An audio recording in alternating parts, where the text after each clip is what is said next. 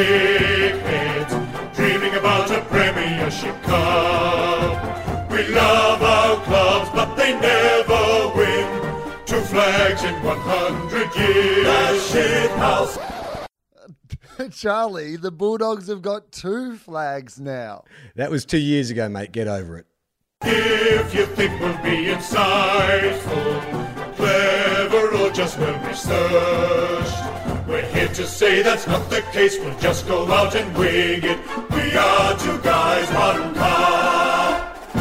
It is Wednesday, August 22nd. Welcome to 2 Guys, 1 Cup, an AFL podcast. My name is Will Anderson. And my name is Charlie Clausen, and thank God, Will, thank God it's almost over. Do you feel like you've been watching some sort of TV show where this final season of it has been absolutely no good, but you're like, I've watched it so far, I feel like I just have to stick with it till the end? I just need to see what happens in the final episode. Exactly. I mean, you famously watched 10 seasons of Smallville, never quite enjoying any of it, but you got to a point where it's like, I can't turn back. So that's definitely how I feel. This season has been, my entire football supporting lifetime has been 40 seasons of Smallville.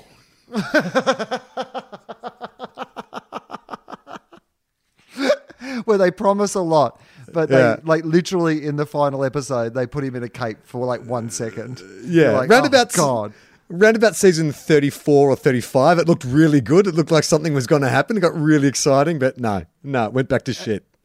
And then the really hot girl from it turns out to have been in a sex cult and been trying to recruit people into their sex cult.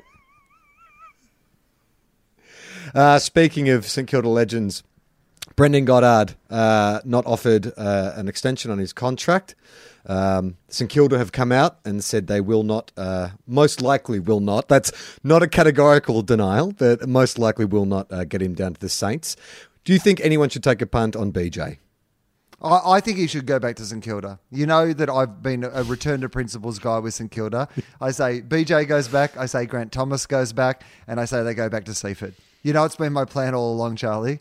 Yeah. Melbourne have failed me at the final hurdle, so all I have left in my bank for this season is the hope that St Kilda might go back to Seaford. Well, I think St Kilda's trade and draft strategy, we've discussed it in the last few weeks, and I feel like while most recruiters are out watching, junior football games and stuff, we're going to the AFL Legends game with our binoculars and going, oh, that Derek Kickett looks pretty good. Might get him down to the Saints. Yeah. Yeah, Travis Cloak's still in pretty good nick. In fact, he looks like he's in better nick than he was. Let's get Travis Cloak down to Seaford. This Bill Brownless seems to be okay. Maybe put him in the forward line. Seems to love a frothy, and he's fun to have around. And he's not welcome at Geelong anymore since he called them all lazy. So, perfect opportunity. Who's this Strawny character? Maybe we'll put him in the forward pocket. That'd be the ultimate. If St Kilda announced, they've gone, look, we couldn't really land any of the big fish.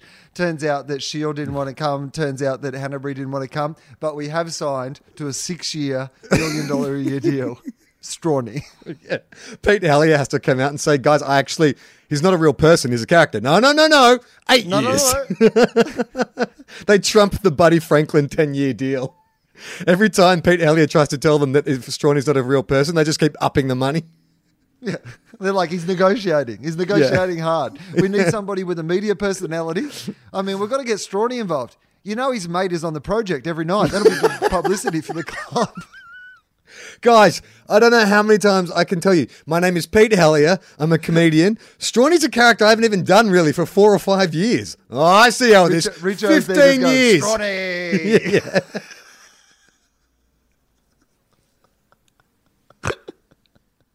Well, what a round. What a round of football. Did you see many of the games? It was a good round of football, surprisingly. Okay, let's start with the elephant in the room. Let's start with Melbourne because, the Melbourne supporters who are stuck with this podcast, they deserve, to hear me eat humble pie a little bit at the start of this, Charlie. But I'll tell you what, that humble pie I'm eating at halfway through the third quarter, the final quarter, when after leading all day, West Coast made a run towards Melbourne, and our favourite player, Marc Lacroix, the Frenchman, kicked that goal that put West Coast in front. And I've got to be honest with you, Charlie. I was laying on the couch watching that with the dogs, and I made with my fingers that Mr. Burns excellent. So I was like, here it is. This is exactly what I wanted to see. Well, it was funny because the only reason I tuned into that game was because of you. I'm like, well, you know what? Like, I'm quite happy if Melbourne make the finals. Like, those supporters have suffered long enough. But wouldn't it be amazing if they capitulated? But no, good on Melbourne. 11 years in the wilderness, and now they're back playing finals. Does that just mean like a bigger disappointment is waiting for them next week? I mean, there's potentially that. There's potentially that thing where, Richmond made the finals for the first time in ages, and they went over to Port Adelaide, and Trent Cotchin was like, you know what? We should kick into this 7-goal breeze. And then they disappointingly got flayed. There is that potential for Melbourne still. I mean, they could finish fourth and go straight set out. That'd be, very Melbourne-y, very disappointing. But I've got to be honest with you, Charlie. I feel like now that they've overcome their demons, as I said last week, it literally overcome their demons. As I said last week, that West Coast game might be a springboard to that, maybe them being the team that is the Bulldogs, is the Richmond, is that team that has promised a lot and then makes a run deep into the finals. I enjoyed watching them play, and I thought they showed a lot to be in that position where they must have been thinking, oh, shit, here we go again. Yeah. And they overcame that. And it was cool. It was nice to see. And I'm glad it happened like that. I'm glad it didn't happen in just they were ahead for like 30 points all game. And it was I'm glad that they got to that point where it could have been so disappointing and they overcame that. That's a good storyline. And incrementally, if you look at their progress, they didn't make finals last year. So this year can only be qualified as a success, right? Sorry, I shouldn't ask you a question right when you're taking a sip of your delicious drink. No, I agree, Charlie. I absolutely agree with you that this season to them is I think you got to say this is a good season regardless. In the same way as Collingwood. They've got enough injuries of good players, Melbourne and Collingwood, to say, well, making finals is a lot. Depending on how the finals shake down, who knows how they're going to go. But I think regardless of what the result is from here on in, you go, that's a successful season. So congratulations to them. And you know what, Charlie? I enjoyed watching them play on the weekend. And I don't think it's just because Bug wasn't playing. I think it's mostly because Bug wasn't playing. But well, if Collingwood and Melbourne are not the good luck stories, if they're the heartwarming stories, what do you say about Port Adelaide and Essendon? Like Port Adelaide in particular, because Port Adelaide and Essendon over the off season loaded up on kind of mature top-up kind of players who should really improve a list.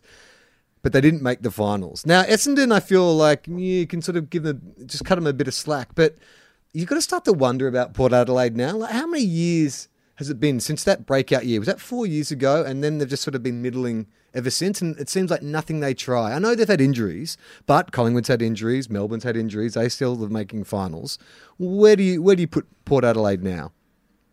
Well, here's the thing, Charlie. I wonder if I'm like a girl from one of those sort of John Hughes-esque, 80s, movies where there's been this like hot guy that I've been trying to mold into the perfect guy for me, and that's Melbourne. And the whole time I've been trying to mold Melbourne into this, dream person, this ideal person, when the ideal person has been there staring me in the face the whole time. If you're looking at seasons that promised everything and then disappointed their fans, Port Adelaide and Essendon are both, put in seasons that are major contenders for that. Yeah, and what about Ken Hinkley? Like, Koshy's come out and said he's safe, but is it one of those things where you're like, geez, man, like you've had all the ingredients for 4 years, and I understand you've had injuries and stuff, but other teams have had injuries. Is it maybe a thing if you just rejig it, you get someone else in? I don't think so. I think that people like Ken Hinkley, and they think he's a good You coach. like Ken Hinkley.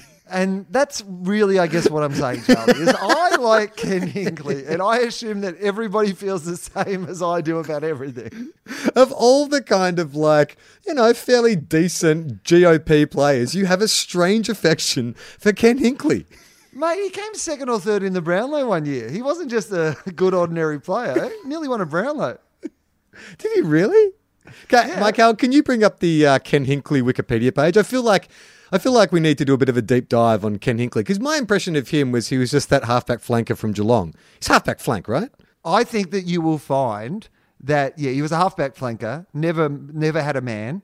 Like one of those classic, modern day halfback flankers before his time a bit. Just a guy who ran around in the back line collecting kicks, basically. But I'm sure that... Okay, let's go through it. Okay. So Ken Hinkley, born 30th September 1966. Good year that. Currently the senior Port Adelaide coach. Okay, playing career. Hinkley was recruited from Camperdown, started his league career as a forward at Fitzroy. I didn't know that. But played his best football with Geelong, where he was used as a rebounding defender. There you go. He walked out of Fitzroy in 1988 and asked for clearance to Geelong. He stood out of football for the rest of the 1988 season before being traded to Geelong in 1989. So he's a man of principle, Will. Yeah, and his principle was, I don't want to play for this shit football team anymore. Get me out of here. I'm willing to move to Geelong rather than Fitzroy, the hippest, hottest place in all of Melbourne. I'm going to move to Geelong. He's the original Ken McCarthy. So before I go, I've got some club stats for you. So, okay, he's 185 centimetres tall, so 6'1", weighs about 80 kilos. He played 11 games for Fitzroy and played 121 for Geelong. So 132 games in total. That's funny. I would have thought he played more. Yeah, I would have said he played more than that as well. 21 goals at Fitzroy and 58 at Geelong. Okay, so he walked out on Fitzroy. Halfback flanker in the 1991-1992 All-Australian teams. Hinkley also won the Cargie Greaves Medal as Geelong's best and fairest player in the 1992 AFL season. In that same year, he finished third at the Brownlow medal count behind Scott Wind and Hawthorn's Jason Dunstall. I mean, Will, this is just intriguing me even further. This guy played not even 200 games. Like, by all estimations, he's an All-Australian a couple of times, but that's, it's a fairly middling career. But you knew exactly where he finished in the Brownlow. Twice All-Australian, third in the Brownlow. That's a pretty good career, Charlie. Here's why. Scott Wind won that year. So I would have been paying lots more attention to the Brownlow that year because Scott Wind, who was a Bulldogs player, won the Brownlow. So that's probably why it sticks in my head. He appeared in 12 finals with Geelong, including the 92, 94 and 95 grand final losses. Do you want to know about his coaching career? Yeah, absolutely. Okay, he retired at the end of 1995. He joined the Hampden, Hampden, not Hampton, Hampden Football League to coach Mortlake, where he remained for 3 seasons. He then returned to Camperdown and steered his former club to back-to-back flags in 99 and 2000 as the former captain coach. We love a captain coach on this show. Yes. In fact, maybe we're saying that Ken Hinkley not only should coach next year, but put the boots back on. Pull the boots back on. St Kilda acquired his services as an assistant coach in 2001, but the following year he took up the role as senior coach at Bell Park in the Geelong Football League and oversaw a premiership in 2003. So in his amateur coaching career, he was just racking up the flags left, right and centre. That's the Luke Beveridge model, right? You go back to a lower league and you get some experience running a club and taking them to premierships. He resumed his AFL coaching career in 2004 as an assistant to Bomber Thompson. At the end of the 2009 season, Hinkley was announced as the assistant coach at the Gold Coast Suns franchise. Hinkley is also interviewed for Richmond, Geelong and St Kilda's senior coaching positions, but was unsuccessful. So he was under Bomber Thompson in that kind of premiership era, so 2004 to 2009 Geelong. So the dude's got pedigree, right? Yeah. He comes to Port Adelaide in 2013. He was announced as the senior coach at the end of 2012, making him the first coach not to be associated with the club before...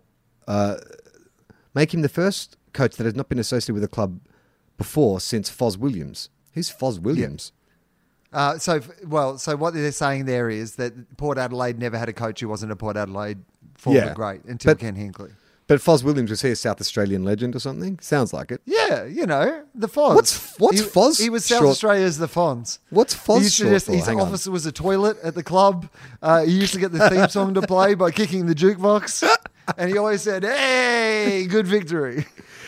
His name was Foster. Foz for short, F-O-S. Oh, that's cool. I didn't know you could call your kid Foster. I'm going to do that. Once I have a kid. Whatever you want. Yeah. In his debut season coaching Port, he led them to 13 wins, which included an elimination final win at the MCG against Collingwood before being eliminated by Geelong in a close game a weekend later. This came to a surprise as many Port to many at Port Adelaide is they'd only won 8 games the previous 2 seasons combined. For his impressive season, Hinkley was voted as Coach of the Year. So, fuck, man, he really hit the ground running in 2013. A year later... For a guy that you don't rate at all, he's been twice All-Australian. He's won like 18 country premierships. He's come third in a Brownlow medal, and he was AFL Coach of the Year one year.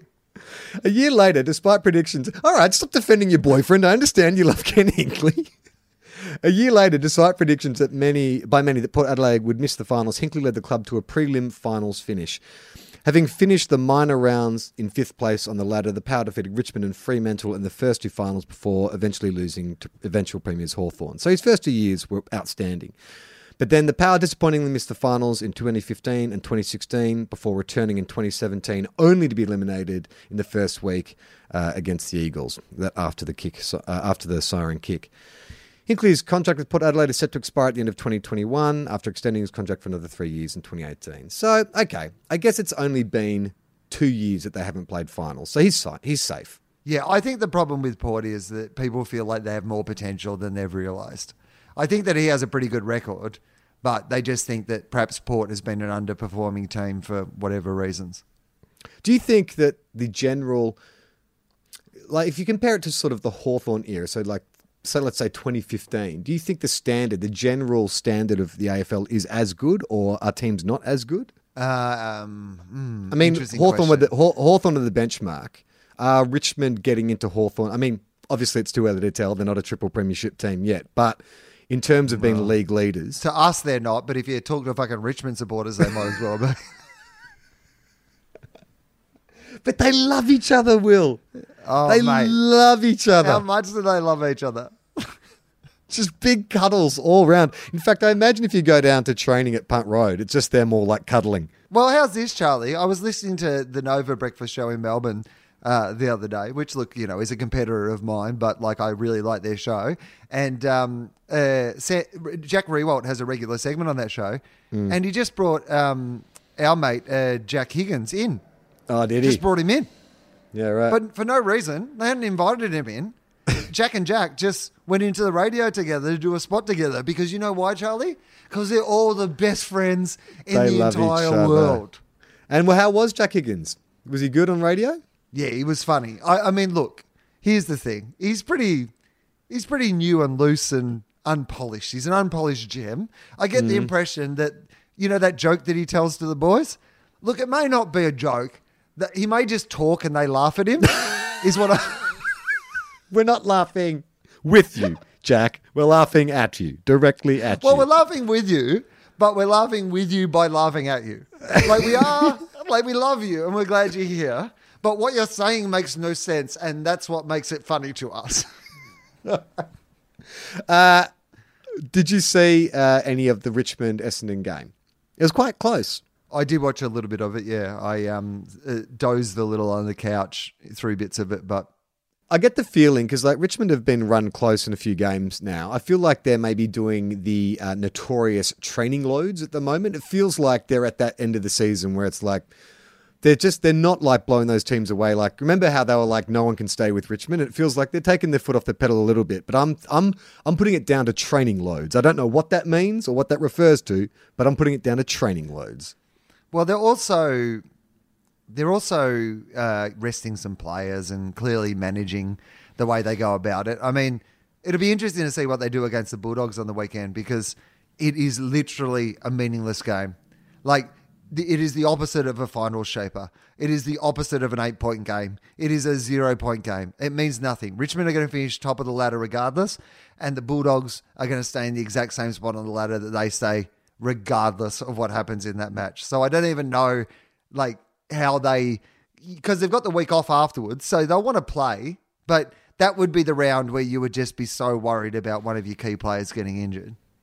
And there's some part of you, right, that sees Jake Stringer's team not making finals. It's yeah, I'm okay with that. I am okay with that. I'm overjoyed by that. I'm glad to see it didn't work out for him, This is the thing. I feel bad that I've been so angry at Melbourne when Essendon were there right in front of my face. But the problem was they were so shit so early it was hard to hate them because they were just going so terribly. And then, Yeah. I mean, I think if Essendon review their season this year, the only mistake they'll think they made is that they didn't sack Mark Neild early enough. If they'd sacked Mark Neild 2 or 3 games earlier, they'd be finalists. Mark Neild is the cooler. Yeah, look, if you see that, well, maybe that's what St Kilda have to do. Maybe St Kilda should say, we've hired Mark Neild just so we can then sack him. Mark Neild to get Yeah. the Mark Neild bounce. Yeah, exactly. So we have to hire him before the end of the season. Before kickoff on the weekend, we need to hire him and sack him so we can then blame the season on him. Yeah, exactly. Does it work like that? I don't think you can retrospectively Neild your season. I think we can. But next season, you could start, like in, say, your second JLT match, you Yeah. let Mark Neild coach it. You know, sometimes they let the assistants coach the games. So you let St Kilda, in their second JLT match, Mark Neild coaches it, and then you sack him as you're walking out, as the boys are about to go through the banner for round 1, Richo goes out with Mark Neild, stands in front of the banner, and sacks him. Yes. Sacks him live in the middle of the ground to inspire the boys. Like you'd see in a dictatorship, like a public execution, just a public sacking. Round 1, Etihad Stadium, home ground game. The banner should just, as they lift the banner up, it should just be, you're fired. Yeah. Or Richo could just have him there in the box to fire at any stage when he needs to during a game. So you Just- could go to the coach's box and the commentators could be, oh, hang on, who's that up the back of the box? That seems to be someone from HR at St Kilda. He's handing him some sort of... Oh, he's fired Mark Neild. He's fired Mark Neild. Brave coaching move. Did you see any of the press conference from Ross Lyon after they got thumped by the Cats? Oh, man. I Man. saw the famous bit of that press conference. the rebuild where he turned the tables on the reporter and asked the reporter how long an average rebuild goes for. How many's a few years? How many's that? How long's it for? Oh, really? Name me one club that's done it in 3 years. It's like, who's asking the fucking questions here, Ross? And then he neatly ties it up by saying, well, look, the point being, it's like, nah, mate, there is no point to that. You just fucking had a hissy fit and it was all on camera. It's one of those things where I think that Ross probably, you know, he was like, clearly I'm not hiding to nothing here. You know, my team's had 23 goals in a row scored against us. I'm going to cop some hard questions. I've decided that my approach to that is going to be the first one that comes out. I'm just going to go completely on the front foot. And it's the Mick Malthouse thing, right? These young journalists, it's just so shit because you know what the thing is? The thing that Ross Lyon was saying was bullshit. If you were a good young journalist, you could have gone, well, the Bulldogs a couple of years ago rebuilt in 2 years. Richmond essentially have rebuilt in 2 or 3 years. There's plenty of examples. Hawthorn have gone through a mini rebuild in the last 2 years. Like, fucking Limo came into the radio station the other day and he was like, oh, I'm so glad Hawthorn are going so well because my kid's nearly 2 and he hasn't seen a premiership yet. I mean, how can I explain that to him? Motherfucker. I know Limo and Michael Chamberlain have been in contact this week and they're literally texting each other, dare to dream. Like they're confident they could win a flag this year and it makes me fucking sick. Yeah, I talked to Chambo today and he said he was very excited about getting to go to the game on Saturday night and see the Hawks. And I was like, oh my God. Like, it must be what it's like to be the child of a rich person, being a Hawthorn fan. Like, in that you never really understood any hardship. Yeah. Like, the most hardship you've ever had is that you had to wait until Christmas to get your jet ski. Yeah, and it doesn't matter. Like, you could run over the mayor's son. It doesn't matter. You'll get off. No problem. You can smile as they take your mugshot because you'll be fine. It's all going to work out in the end. Yeah, they'll get a psychologist to invent some sort of new condition that means that you've got affluenza. You've got premiership-uenza. Like, I'm sorry, he's just seen too many premierships. He has an unrealistic expectation about how life works. Have you recovered from the Q clash? I mean, Charlie, I know that we have in the past perhaps made a little fun of the Q clash, but here's what I'm going to say. I think that this weekend was the day that the Q clash became a man. Yeah. I think that is, like, it was a proper Q clash. That Nick Robertson started it, which I loved, when he went on radio and said... Mitch Robertson. No, it wasn't Mitch Robinson. It was Nick Robertson. You say tomato, I say tomato. Well, they're two different people. That's all. That would be a good example if tomato and tomato. It's like you say tomato, I say potato, because they're actually two different words and two different people. Continue. So, The defence yields. Chris Pagan, their coach. Yeah. No, so Nick Robertson Yeah. went on radio and basically said the Gold Coast Suns were soft and that they shirked the contest, and then followed it up by saying, and I don't mind if they hear that because they're soft. And that was great because it basically meant that the Gold Coast Suns, tried really hard. So it was a great game of football. Yeah, and like we've been saying all year, the Gold Coast need to embrace more razzle-dazzle. So if they bring in more WWE-style entertainment to promote their games, I'm all for it. In fact, I think they should do like a bit of mic work before the game. They should get like, not Tom Lynch because he won't be there next year, but get little Lockie Weller on the mic, on the Jumbotron before the game so he can call out the opposition before they come out. Oh, Tony Cochran. What are you talking about? Yeah, You get Tony Cochran He is on the the big Vince- screen He's the Vince at the start McMahon. of games. He's the Vince McMahon of the Gold Coast Suns. Oh, absolutely he is. And in fact, when they recruit new players, you get him to do it WWE style in the middle of the field before the matches. And you've already got like the Tuke Miller-Dane Zorko rivalry. Like you can build everything off that. Did you love... You know what I noticed with that whole thing of Dane Zorko doing the you stink thing? It made me realize, like, when someone tells you stink, it is almost... there's no comeback to that. Like, when someone tells you stink, you can argue or you can laugh it off, whatever, but there's always some doubt that maybe you actually do stink.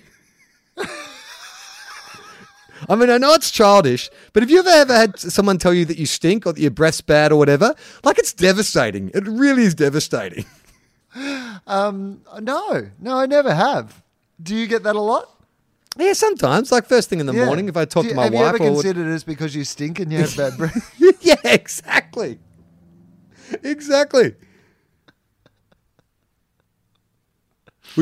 Would you have shaken Dane Zorko's hand? Well, wasn't the problem at the end? So hang on. So what's the history of this? Because I came in late on Handshake Gate. All I saw was the end of the game where there was some sort of thing over the handshake, and then he did it twice, and it was because last time there was no handshake. Tell me the story. Yeah, so the previous time they played, Tuke Miller plays quite well on Dane Zorko, is a good tagger. And so the previous time they played, he kept him to, like 15 possessions or whatever like that. And at the end of the game, went up to shake his hand and got blown off by Dane Zorko. And Dane Zorko Got blown off by him. I mean, that's a controversial ending to the game. And Sam Newman was upset about two Muslims shaking hands. Wait until he finds out about the fact that another player got blown off. Oh, it's political correctness gone mad. Can't they keep it out of the AFL? I just want to go to the footy without seeing a man blowing off another man again. I think you've misunderstood what blowing off means. Oh, sorry, I just read it from the paper. He copped quite a bit of shit, Dane Zorko, for being unsportsmanlike. So I think this time around, having got the points, well, not that he personally got the points, because I think Tuke Miller did quite a good job on him again, but Brisbane getting the chocolates. Dane went up kind of sarcastically to make a point of, I'm going to shake your hand. But obviously he was being sarcastic because, look, I'm an actor, Will, and I know bad acting when I see it. Like, that was not a genuine, let's shake my hand. Like, the way he was doing it was very much a fuck you. Would have been great in the commentary box if they have a acting special comments person who's only referred to in cases where they think that the players are acting. Yeah. I mean, I think what would have been great is if Dane Zorko had done the old, gone to shake his hand, but done it too slow, like put it through his hair. Hey. I liked it, and it did feel very WWE. It did feel like that sort of thing when he went for the second time going like, go on, you shake my hand. Where the second time he'd shake his hand and then he'd like flip him over and smash him with his elbow or something. I mean, there is this thing that's a constant debate in football, isn't it? It's like footballers now are robots. They don't show enough personality. But then when something like that happens, everyone gets like, he's being a sook or whatever. It's like, well, hang on. What he did wasn't like he hit a guy behind the play or whatever. He was being a bit of a brat. He was being demonstrable. But don't we want a bit of that in our footy? I do. Yeah, I me think too. it makes it interesting. The only reason Yes. I watched that game was because of the Nick Robertson comments. The only reason I watched that game. I was like, I have to find out who this Nick Robertson is, because I thought also he was Mitch Robinson. He isn't. He's a completely different guy. You say tomato, I say carrot. Yeah. Giants. All over. Good night. See you later. Too many injuries. I don't know.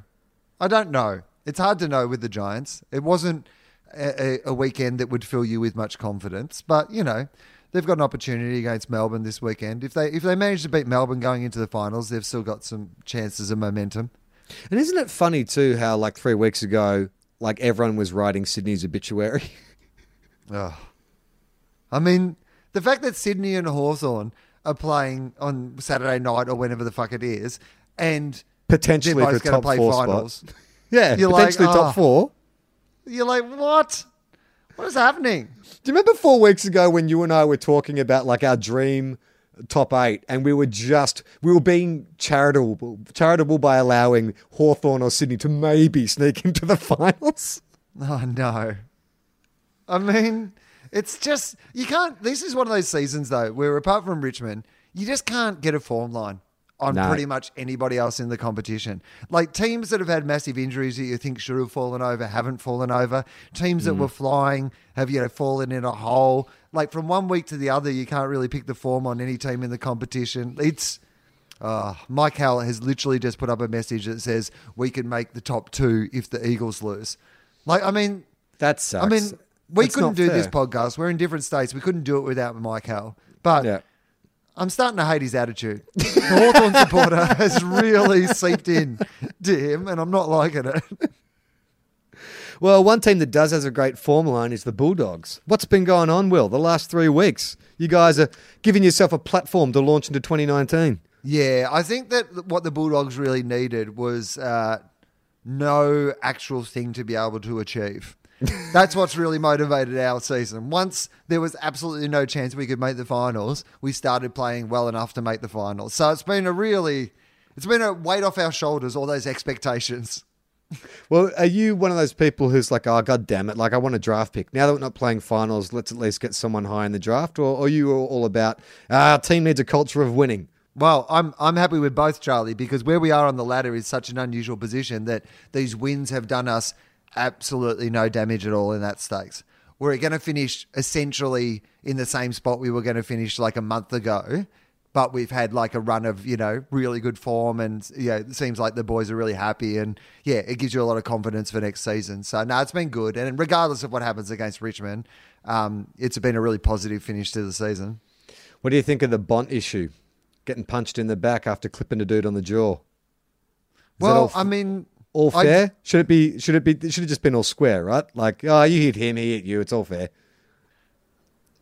Do you think that we should be bringing in an eye for an eye policy in the Yes. AFL, Charlie? Is that your 100%. Even Stevens, we'll call it. Or if it happens to Jack Steven, it's even Steven. We've there was a bit of debate this week. I don't know if you saw it, but it was such a clickbait, horrible piece of faux journalism by Jay Clark in the Herald Sun, where he talked about the fact that the AFL had consulted Waleed Ali on some rules. And it turns out the AFL have consulted a whole bunch of people, and it wasn't like they were asking him what the rules should be. They were just kind of explaining where they were going with their direction and briefing a prominent person in the media who's part of the sports media. But it turns out that who would have thought that turned into a really racist, horrible thing around that, and all the usual suspects came out and said completely ignorant things, and the Herald Sun comments underneath were absolutely filthy. But it would have been great if they did consult other media people and we got a call. Yeah. And they were like, okay, you have consultation. We're asking everybody, all the stakeholders, what one rule would you like to bring in for next year's AFL? And Charlie's like, an eye for an eye. Like, And the if you're solution to the gaff thing was to get Brayshaw to do the exact same thing to gaff, and then they're even. You don't need Exactly. a send-off rule. You just need the eye for an eye rule. And if you like that idea, strap yourselves in, because we've got this great idea where one team gets to pick the best player from the other team to play in a quarter for them. Get out. Would eye for an eye be a deterrent? So we talk about the idea of like, how do you stop these things? Do you stop something like the Barry Hall thing for happening? Like, being suspended for 10 weeks or paying big fines or whatever those things, maybe they aren't going to stop people from doing these things. Maybe they're not harsh enough penalties. But if they brought in an eye for an eye, would that stop people from doing it in the first place? Okay, so how would the eye for eye work? Just say something happens behind play. Like, all right, and the Andrew Gaff's perfect, right? So Brayshaw gets snotted. He gets carted off. Does the play then stop and Gaff has to stand there while a nominated Melbourne player goes and punches him in the jaw? Is that how it works? Yeah, but I think that, like, if Brayshaw is able to do it, it should be him. But he obviously wasn't in that situation. Yeah. So my first option would be you nominate somebody else, but they still use Brayshaw's hand. So, like, kind of use him like a puppet, Weekend at Bernie's style, like where they use his hand as still. Because I think it should be, like, but if he's not in a position to do that, then you nominate someone of a similar size and sort of frame, and they get to do the same thing. So you can't get like Aaron Sandler to do like the retaliatory punch. No, you know what? I like your idea better. Yes, you can nominate any player from your team to do it back in return.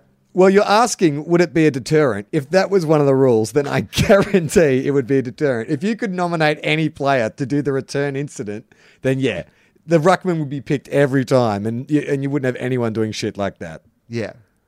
Yeah, that's right. Why have we re-signed Aaron Sandilands for a 3-year contract? Oh, the new eye for an eye rule. That actually reminds me, we got a tweet about Aaron Sandilands. I know this is a bit early for Whispers for the West, but I thought this was worth bringing up on the show. So apparently the Fremantle players have a bit of a tradition.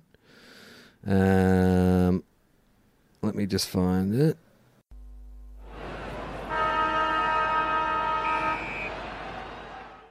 All right, we're back. Mike Howell has found the article. This is from Tom Morris on the Fox Footy website. The headline is Aaron Sandilands' remarkable journey to 250 games and his bizarre theme song. To the average football punter, Aaron Sandilands is a quiet, unassuming ruckman, a very tall one at that. He goes about his business from a height that, before Mason Cox debuted a year ago, had never been seen at AFL level before. I believe they used to call him 211, Will, when he first started at Freo. Okay. Not a great nickname, to be honest with you, but sure. The 34-year-old who plays his 250th game this week is not prominent in the media and has always preferred the background rather than the spotlight. His method has stood the test of time. But those who know him see a different man. One who has come out of his shell progressively ever since he arrived at Freo via pick 33 in the 2002 rookie draft. Oh my God, he's been playing for fucking ever. 2002. Yeah, well, he feels like one of those stone statues has always existed. Because I can't really imagine him young. Like, he's one of those people, I guess because he's so tall and we just associate height with age, but because he was so tall, so, like, I'd assume that he is older than I am, where clearly I am, like, 20 years older than him. But I just assumed it was like, like bigger dogs, like Great Danes and stuff, only live for like 7 years, while smaller dogs like Terriers live for like 15 or 16 years. I thought it was like that. Yeah, he's like 34, but like 90 in giant years. And few understand Big Sandy better than his longtime former teammate Matthew Pavlich, who spent most of his career alongside the boy from Mountain Baker and watched him grow into the AFL's finest tap ruckman and 4-time All-Australian. Because behind closed doors, Sandilands is a cult figure at the Dockers and even has his own theme song to show for it. I come from the Sandilands down under. For whatever reason, the song Black Betty by Spiderbait has always been synonymous with Big S, Pavlich wrote for the AFL Players Association this week. The lyrics go something like, "Whoa, Black Betty, bam, balam," etc. And somehow when the song came on, when we were all together, the boys started singing, "Whoa, Big Aaron Sandilands."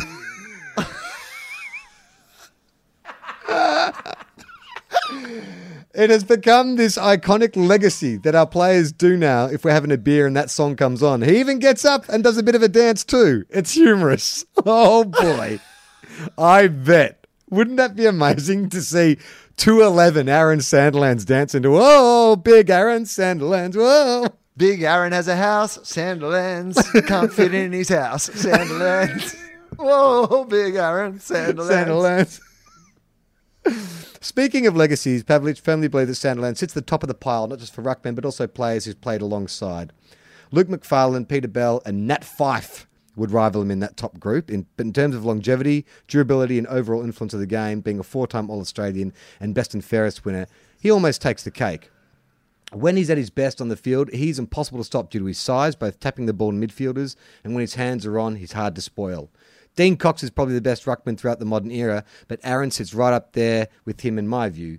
He's been so dominant, and there's not too many others who have had a career like his in terms of consistency and the influence on his team.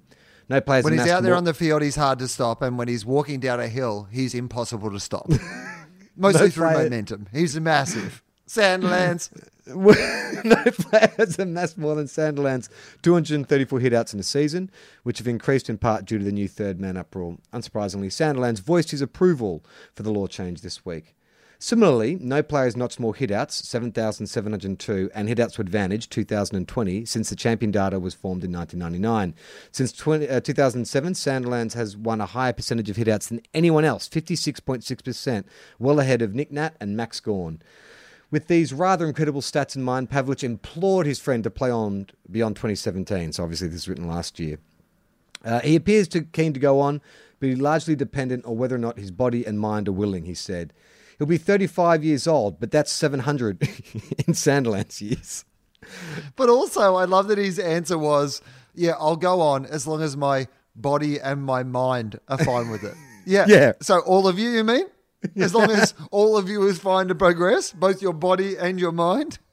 He strikes me as the kind of guy who, even if his mind wasn't willing to go on, his body still would. He would just lumber along the ground like Frankenstein's monster.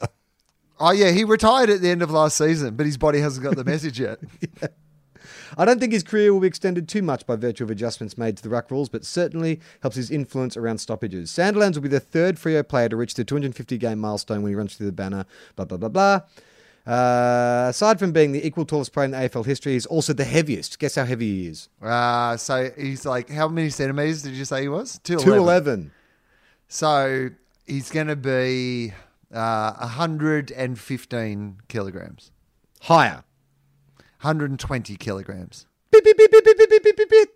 Bearing that in mind, it's a minor miracle he's been able to push his body through 14 seasons and counting. It's a huge achievement, speaks volumes about his durability, his consistency and influence, Pavlich said. When asked for comment, Nat Fyfe said, who? Oh, that guy. Yeah.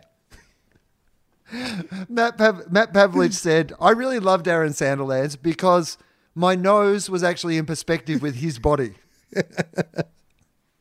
Walking to footy club, it took a young kid from the Great Southern region of Mount Baker a long time to feel comfortable in his own skin. Now he has come to understand his sheer size, and he uses it as a laughing point. The reason that it took so long to feel comfortable in his own skin was that he had a massive body that was stretching his skin too much. So he was in constant pain for the first 18 years of his life as his skin stretched over his massive, giant body.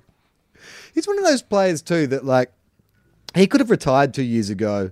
I mean, Freo fans are going to love this. We don't know anyone who plays their team, bar Nat Fyfe and Aaron Sandilands. And I'm going to say that one of the players I do know, I wouldn't have been surprised if he'd retired 2 years ago. Well, he's had some injuries, so he's been in and out a little bit. But I think that they should, if he plays again next season, which it seems like he's going to, I think every time he gets a hit out at Freo Ho games at Optus Stadium, they should play, oh, Big Azza, Sandilands, just as a sting. So when he gets a hit out, it's just an extra bit of excitement at the ground. Do you want some whispers from the West, Will? Seeing as we're already over in the West. Okay, a lot of discussion around what listeners of this show should be called. Thomas Alexander has got in touch. Hey guys, love the pod. Was thinking of a name for the listeners of Two Guys, One Cup. And so he then goes on a stream of consciousness. Two Guys, One Cup, Cup and Saucer, Saucers. I don't mind it, but could get confused with sources, like sources say. Yeah, and or maybe that's the fun of it. We could say a source has told us, and we're actually just referring to someone who listens to this podcast. And I think it's also gets confused with Big Source Merit. We don't want people to think this is a Source Merit podcast. A podcast exclusively about the career of topic of AFL conversation, Source Merit. You've always got to describe him as Big Source Merit. Big Source Merit. Here's the question for you, Charlie. Big Source Merit. Does he still play AFL or not? No. Yes? Maybe. I don't know. I don't think he does, but he's also one of those players that sits in that Sandilands sort of, bracket of going, if you told me he still plays or if you told me he retired 2 years ago, either of those answers would seem like they made sense. I think he actually retired last year because I think his last game was against the Saints. And I remember he was trying to take off heads left, right and centre. Yeah. Damon James. No free sauce here, he yelled as he tried to decapitate Saints players. Damon James gets in contact. Hi, Charlie and Will. Looking for a name for us listeners? It has to be the Sock Washers. I can see the merchandise now. A t-shirt that reads, I wash my own socks, with a picture of your club's socks. Stubby holders with pictures of washing machines full of socks on them, captioned with property steward. And then he writes all caps, actual socks with washing and drying instructions printed on them. I mean, Charlie, if we were ever going to do merchandise for this podcast, we would have to put out a range of novelty socks. Surely that would be the one thing that we should... In fact, is that a good idea? Hit us up and let us know if you would buy a pair of 2 Guys 1 Cup socks. Well, do you remember when we did our grand final live show at the first year 2 we did this feet, 1 podcast? sock. We just sell had one sock. We actually had listeners bring socks to the show for us to autograph afterwards. We are synonymous with socks. JD Denham has got in touch. He says, hey, fellas, given you call TOFOP listeners teabaggers, I think listeners of 2 Guys 1 Cup should be called cuppers. It's on brand. Plus, you have the added bonus of being able to call people who listen to both bag cuppers. I don't know. I think there is some sense in this to have tea baggers from our other podcast, and we could have tea cuppers. Because, 2 guys starts with a T anyway, so it would work. We could have tea baggers and tea cuppers. That's a nice, simple way of remembering what people are called. Sean Delaney gets in contact and says, hey, gentlemen, I have a listener nickname conundrum sorted in a true AFL nickname fashion. So he goes on a stream of consciousness as well. I love it. 2 Guys 1 Cup is shortened to cuppers, which is extended to cup of tea, which is shortened to tea, which is extended to tea bags. We're all the tea bags, regardless tea bags Delaney.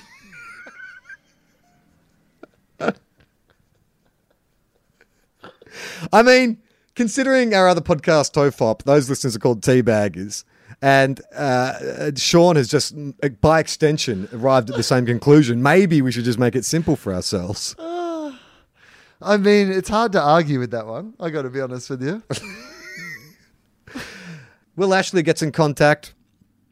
Hey, fellas, scrolling for some Nat 5 Nat Life, I stumbled over what seems to be his first profile before he started Nathan Fife profile on Instagram. There's only 3 pics, but there are some crackers. This is Nat Fife before he became the Nat Fife. It was back... I don't know what you describe that haircut. It's more like Oasis kind of mod shaggy surfer do. It's pre-Hansel Nat Fife. Well, it's a sort of photo that anybody else would be happy to have on their Instagram, but Nat Fife, who's really done a complete Nat Fife rebrand. It's essentially Mark Zuckerberg before the T-shirts. Russell Porter gets in contact. A bit more Nat Fife Nat Life. There's a photo going around on the Fremantle Dockers website of the boys down at training. There's a certain introvert standing in the middle of the players who are all in their training gear, shirtless, in his white tracksuit pants, with his John Lennon shades on and his hair pulled back into a ponytail. I mean, it's just like he listens to the podcast and wants to give us content for this section. Yes. He's just a shy introvert, Will. How do you feel that Aaron Sandilands feels about Nat Fife being an introvert when Aaron Sandilands has played football for, it turns out, 90 giant years and we don't know anything about Aaron Sandilands, whereas Nat Fife, who claims to be an introvert, is the most extroverted introvert we've ever heard of. Yeah, I imagine if Nat Fife knew who Aaron Sandilands was... there would be some conflict between the two of them. They're like 2'11". He's like, who? Who? Andre the 2'11"? Giant. No. Hordor, the big guy. Hey, the other day when you didn't have your shirt on at training and you walked into shade, the guy who was creating the shade was Aaron Sandilands. 2'11"? No. I drive a Porsche 911. Nikki Muir gets in contact. She says, "Hey guys, I'm sure I'm not the first person to draw your attention to the fact that Nat Fyfe will be talking about Nat's life on Bob Murphy's show this week on Fox Footy. I did want to make sure you're aware that the blurb for the episode describes Nat as a free-thinking non-conformist." Does not. I can only assume that Nat has written his own intro. Big fan of all the podcasts. Keep up the good work. Wow. I mean, I'd be even more intrigued if he was a free-thinking conformist. Now, that would be a contradiction that I could really get behind. Sean Phelan writes in, "Hey guys, firstly, I can't believe Tex Walker washes his own socks. Surely this is having some kind of negative impact on his form this season." But did that come out in a previous episode? I don't remember us touching on that. Okay. Yeah, it did. Yeah, we talked about the fact that Tex is washing his own socks. We even suggested that perhaps the solution was for him to wash everybody's socks. Oh, yeah. And I guess we did overlook who was this listener? Who was this cuppa? Sean Phelan.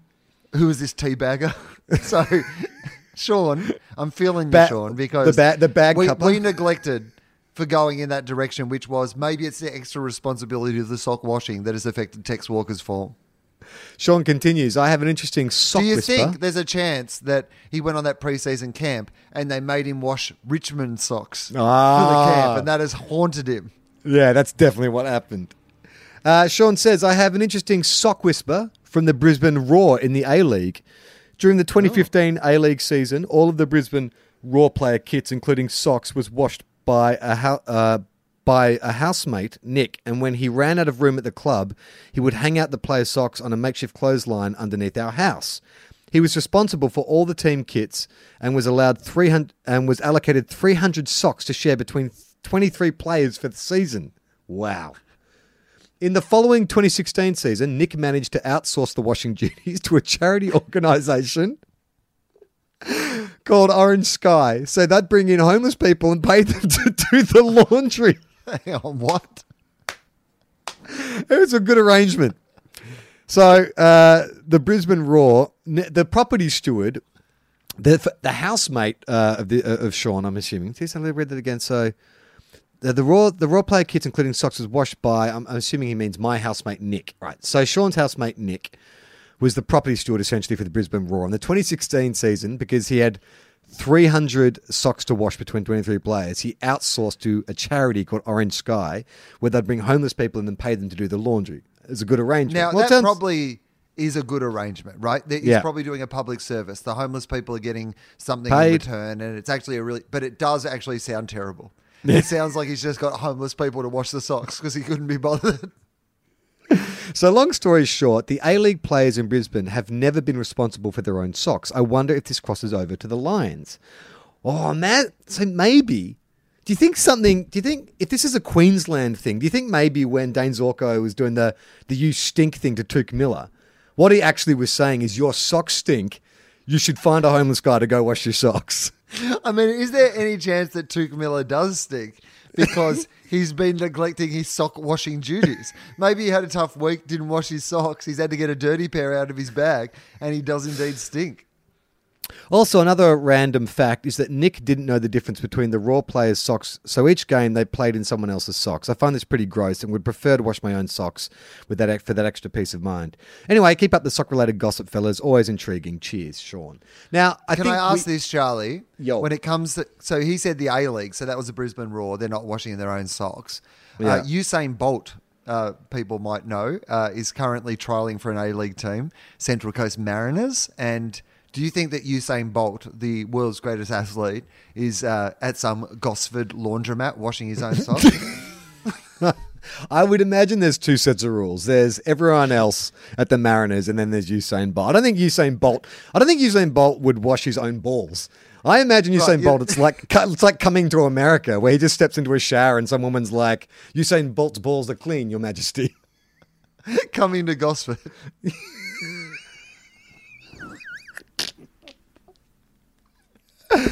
Our last whisper from the West is from Sukai.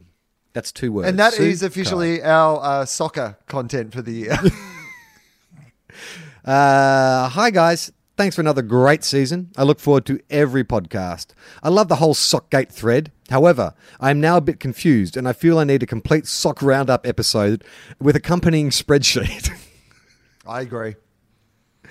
Something that may also be worth investigating is what each team gives out with their kids' memberships. For Easter this year, I bought all of my grandkids a footy club membership. That's 1 Swan and 4 Tigers. The Swans pack arrived in days, and it was like Christmas. There was a boot bag, keyring, hat, stickers, and heaps more. Weeks later, the Tiger stuff rolled in, and it was so scabby. A plastic pencil case, like a Ziploc bag, and a note saying that we could pick up a scarf at the MCG on game day, but we live in New South Wales. I was really surprised by the difference. My husband has been a Tiger supporter since he was a boy, and part of me feels like I'm setting up these 4 kids for a lifetime of disappointment when the Tigers become Richmondy again. Thanks again for all the laughs, Sue. Well, firstly, what do you get in your Bulldogs pack each year? Well, I don't know if this is a bad thing to admit, but anyway, I've just moved house, as you know, Charlie. Well, it's not just now, it's been a while, but in the process of moving house, I went through my Sydney house and I got all my Bulldogs paraphernalia together. And I realized what I intended to keep was the scarves. I couldn't throw out a scarf. You know, eventually the other stuff mostly gets cleaned out over the years. Like, I only have one Bulldogs cap, even though they send me a cap, I think, every year. But I've kept one, and like the rest sort of went to, you know, Goodwill. But I've kept all the scarves. And so I went through and I laid them out year to year. And like some years I've got 2 and some years I've got 4 because I've got like Top Dogs scarves as well as like regular membership scarves. Because I buy 2 memberships, you know, 2 games every year that I don't ever use. And I don't think I've ever used in the history of me going to the football, but I think I've had them for 10 years. And I get like up to 4 scarves a year. Plus, if the Bulldogs come to one of my shows and then give me some merchandise. So I've cleaned it out. I've kept like 10 scarves. I think I kept one from every year, my favourite scarf from every year. And I kept extra stuff from 2016, obviously. And I kept my 2016 hat. And that's and I've got my Bob Murphy 300 hat. Yeah, I so think that's pretty much it. The Saints had a poll a couple years ago. It was like, hey, do you guys want all this merch? Like, we get the feeling that maybe you don't want all this merch. And I think the answer must have been a scarf will do. That's it. Because you used to get like stickers and pencil cases and all kinds of junk, key rings and stuff. And now it's literally, you get your membership card and you can pick up a scarf if you want it on game day. And I'm okay with that. I did a big clean out as well. I had a lot of scarves and stuff, but I also had a lot of commemorative T-shirts for like Lenny Hayes' retirement. Thanks Rui when he retired. So I imagine around Sydney now, if you see like a sudden proliferation of St Kilda commemorative T-shirts, it's because someone went to the St Vinny's near me. So some guy on the street asking for money in a "Thanks Rui for your service" T-shirt. Yeah. All right, Michael, can we bring up this week's games? Next week's games. The last home and away season. It's been an awful, what a great round season. Where nothing really will happen much. No, apart from Hawthorn and Sydney. Friday night kicks off with the first dead rubber of the round. It's the dead rubber round. In fact, you know how Fox Footy theme their round? This should be just the dead rubber round. It should just be like, you should just see a rubber chicken with like a knife through it. It just like sags. The dead rubber round. Port Adelaide take on Essendon at Adelaide Oval. Essendon will win that one. Yeah, I mean, I think there's some mathematical possibility that if Essendon won it by enough, can they still? Or I think actually someone won and now that it can't even happen. No, it means they nothing. can't. This is a meaningless game of 2 teams that probably... This is the battle of the also-rans. This is the battle of the best team outside the finals. This is the battle of who had the more disappointing season. Who loaded up on mature age top-up players and fucked it more. Yeah, technically, the team who wins this game, ironically, will be the most disappointing team of the season because they'll be the ones that almost made it. On Saturday, the Cats take on the Gold Coast at their stadium. They're not where? No, is that GS? Yeah, at GMHBA. In a game it doesn't say GMHBA. It says GS. What does that mean? Oh. Geelong Stadium? Have they changed it? Maybe. Gary's Stadium. Gaz's Stadium. Gary. Yeah, that was part of the deal to get him back. One round every year, they just call it Gary's Stadium. I know, Michael's confused. It is GMHBA Stadium. Gary's mate has big arms, as we... So Gary's mate has big arm. He does have big arms, and he keeps kicking Tom Hawkins. goals. Yeah. Tom Hawkins has had an amazing season. So Geelong have to win this to make the finals, but Geelong will probably win this and make the finals, which means that Geelong, Hawthorn and Sydney will all be in the finals, like usual. Business as usual. Yeah, Geelong will win that game quite easily. Tony Cochrane to have an aneurysm. Richmond to take on the Western Bulldogs at the MCG in a match that means nothing. Will Richmond put the Q on the rack, or will they beat up on their crosstown rivals? Just by the way, I love the idea of Tony Cochrane having an aneurysm, and the only sign is that he starts speaking quite normally and saying really rational things. And people are like, have you noticed how Tony's making a lot of sense recently? I think he's had an aneurysm. Tigers for mine. Yeah, absolutely. Bulldogs. Jack Higgins Bulldogs win that one. Bulldogs in a Jack very surprise. Shake Richmond up before the finals. Doggies. Jack Higgins to tell a knock-knock joke at three-quarter time. I mean, Richmond have got to be playing not to have injuries. Bulldogs final game of the year. We've been on a nice roll. Surprise victory. Richmond have got to lose one at some stage. They lose to the Bulldogs before the finals. Why not? Yeah, why not? Freo take on Collingwood at Optus Stadium over in the West. Yes. Collingwood's playing for top four, aren't they? Collingwood are going for top four. They've got a lot to play for. Freo have got to make a statement after last week. Like, they've got to come out and breathe some fire and show that they actually want to win a little bit. And Fife was good. He was the only thing that was good in that match at Geelong for them. But you've got to say that Collingwood win this, right? Yeah. Can you imagine? I can imagine that Fife, his pre-game address. He's like, all right, guys, pride in the jumper, pride in the purple.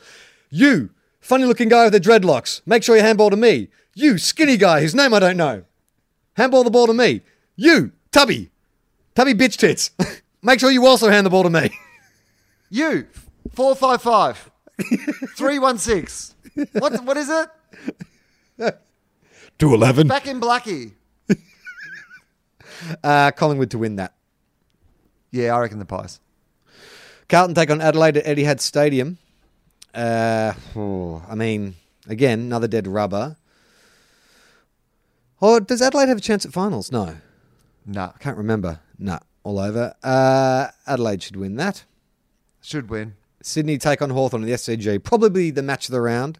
Decides top four, I believe, depending on other results. See, I've written Sydney off so much this year, but then the Hawks, but then Sydney, but then the Hawks. I don't know. This is when we talked 3 weeks ago about who's going to get that last spot in the finals. I was like, oh, wouldn't it be nice to see Sydney and Hawthorn for old time's sake? Now I'm like, fuck them. I don't want them to make the finals.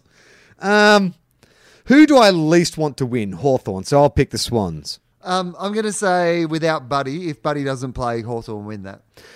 Sunday night, Brisbane Lions take on the West Coast Eagles at the Gabatoir. Now, this is a danger game. Lions at home, Eagles need to lock up a final spot. So I'm going to pick the Lions because I've been on them all year. Oh, and we should also say congratulations to Gill, Chris Fagan, Dennis Pagan on his contract extension. Oh, jeez. Oh, guys. Oh, boy. I wasn't expecting. Oh, you're just going to break up a little bit for Gill. Oh, jeez. Did you see I couldn't resist. The AFL website, they had footage of, because when a player retires, whatever, they'll do an announcement to the players. They made an announcement that Chris his contract had been extended, and he got up and made a little speech. And I was like, oh, look at him, Gill, sweating away. He almost should be carrying like a briefcase with him all the time, or like a brown paper bag with lunch written on it. Yeah. No, it's a briefcase, but if you open it, it's only got one sandwich. And it's old and mouldy. Congratulations, Chris Fagan. I'm going to pick the Lions, and that's my lock of the week, my last home and away lock of the week. I loved even how he responded to the Nick Robertson, Mitch Robinson situation, where he went into full Gill over that. Did you notice that? He was like, "Oh, we shouldn't. We shouldn't have said that. That's not what we want to be. Oh, you said that, and I didn't like. Oh, Gill." Next game is what, Michael? I pick Brisbane as well. I think Brisbane are going to win that. West Coast looking a bit wobbly without Darling going into the finals. Melbourne take on GWS at the MCG. Now, this is the kind of game, even though Melbourne are in the finals, they could lose this and have a whole bunch of doubts going into the first week of finals, couldn't they? I don't know. I reckon they can lose this now, and it just Who depends cares? how they play. Yeah. I think GWS actually have more to gain out of this. They need to win it, I reckon, more than Melbourne do now. So I reckon... Well, it's a hard one to pick, this one, isn't it? Because GWS a couple of weeks ago looked fantastic, but I'm going to say They got no GWS. players. I just got a feeling that GWS will win this one. I had the same feeling. GWS for me as well. And the last game is the Mighty Saints take on North. North is oh god, so I just burped right to the microphone. I apologise, Mike. I'll take that out. Geez, Dane Zorko's just burst in. He's waving his hand in front of his face. He's telling me I stink. Disappointing end of the year for North. We're all cheering them on. Oh, we should also mention that Jared Waite has retired, so we no longer will we see Jared Waite play 4 games a season, suspended or injured the rest of the time. Well, did you see his speech? It was such a great contrast to the two speeches because Brendan Goddard, who still may play on, but he was very emotional, obviously, when he spoke to the boys. He had a box of tissues and he went pretty early crying. And look, I think people forget with Goddard that he went to Essendon before the suspensions of all the players. And then when that whole team got ripped out from under him, like he became captain, he led them through some really hard times. And I think he probably... despite the fact that he wasn't there forever, I think he probably has a strong emotional connection to, what he did and what that club was while he was there. And so he was very emotional. And then they go to Jared Waite's speech. And he literally said, I think one of his lines was, I'm happy to retire because, as I proved on the weekend, still got it. That's amazing. He was tweeting as he was doing his speech. Sorry guys, just 1 sec. That's funny. That is very funny. Anyway, yeah. It was a great speech. I mean, he did his shoulder during it and punched a guy, but it was a great speech. I will pick St Kilda in that game because, God, I've got to believe in something. I reckon North Melbourne will probably win that just for a bit of end-of-season pride and because St Kilda are terrible. I wonder who has won the tipping comp. We'll find out next week. Whoever has been keeping track of this shit, let us know for next week, because I certainly What do I not love know. also is, like, both of us took substantial periods of time off this podcast at some stage, so there'll be a hole in the middle of statistics. That'll be when our tipping is best, because I think that's when you get granted the away team in a tip. Is that right? When you don't put your tips in? Yeah. Yeah, and Sydney have been really good for people who haven't got their tips in this year. Yeah. The Sydney have been no good at home, but they've been really good on the road. So if you're a person who constantly doesn't get your tips in, you've really been all on board Sydney. If you want to support the show, you can go to patreon.com/tofop and kick in any amount just to keep us on the air. You can also go to our Facebook page, 2 Guys 1 Cup. We're also on Twitter. You can follow me at CX Clawson on Twitter and Will at Will_Anderson on Twitter. Is that you? Yeah, I think so. I don't even know. Gotta check that But, out. I mean, he's Will Anderson. Just 1 L. You'll find him. Yeah, exactly. And you got shows to promote? I do. My Will Eagle tour with Justin Hamilton doing support, Sydney Opera House, October the 13th, Pakenham, Bendigo, Noosa, Townsville, and some, actually a heap of other shows to come at some stage. So check out comedy.com.au. And I guess we should probably also say that we are doing a grand final show again this year with the guys from Junk Time at the I can't remember the name of the venue, so I won't say. The Bavarian, the European, is it the European Beer Cafe or is it the Bavarian Beer Cafe? I was going to say the Belgian Beer Cafe. That doesn't I think sound it's right the either. European. The European. It's where we did it last time. Last year. Yeah. The European Beer Cafe in the city. Yeah, so I'm sure in Melbourne. I'm sure tickets for that will go on sale soon. Michael and Adam are handling all that. We'll keep you guys abreast of when that kicks off. And listen to their excellent podcast, which yeah. is called Junk Time AFL Podcast. We haven't given that a plug for a while. And the Outer Sanctum podcast, again, is a really, really brilliant podcast if you want to listen to another footy podcast. And if you want to see a nonconformist, tune into Bob Murphy, Bob, on Fox Footy. That's tonight. Yeah, that's actually only a few hours from now. Exactly. I'm going to hit. I'm going to hit record. To talk about next week. Exactly. In fact, maybe we should just cut up clips from that. That can be the entire show. We can just Well, be an it is entire the bye episode on weekend, that. so you've got to find things to talk about. So I say we dedicate at least half of next week's podcast to Nat Fife's appearance on Bob. Nat 5, Nat Life. I'll see if we can get some clips. Play on, not 15. Bob. We are two guys, one car.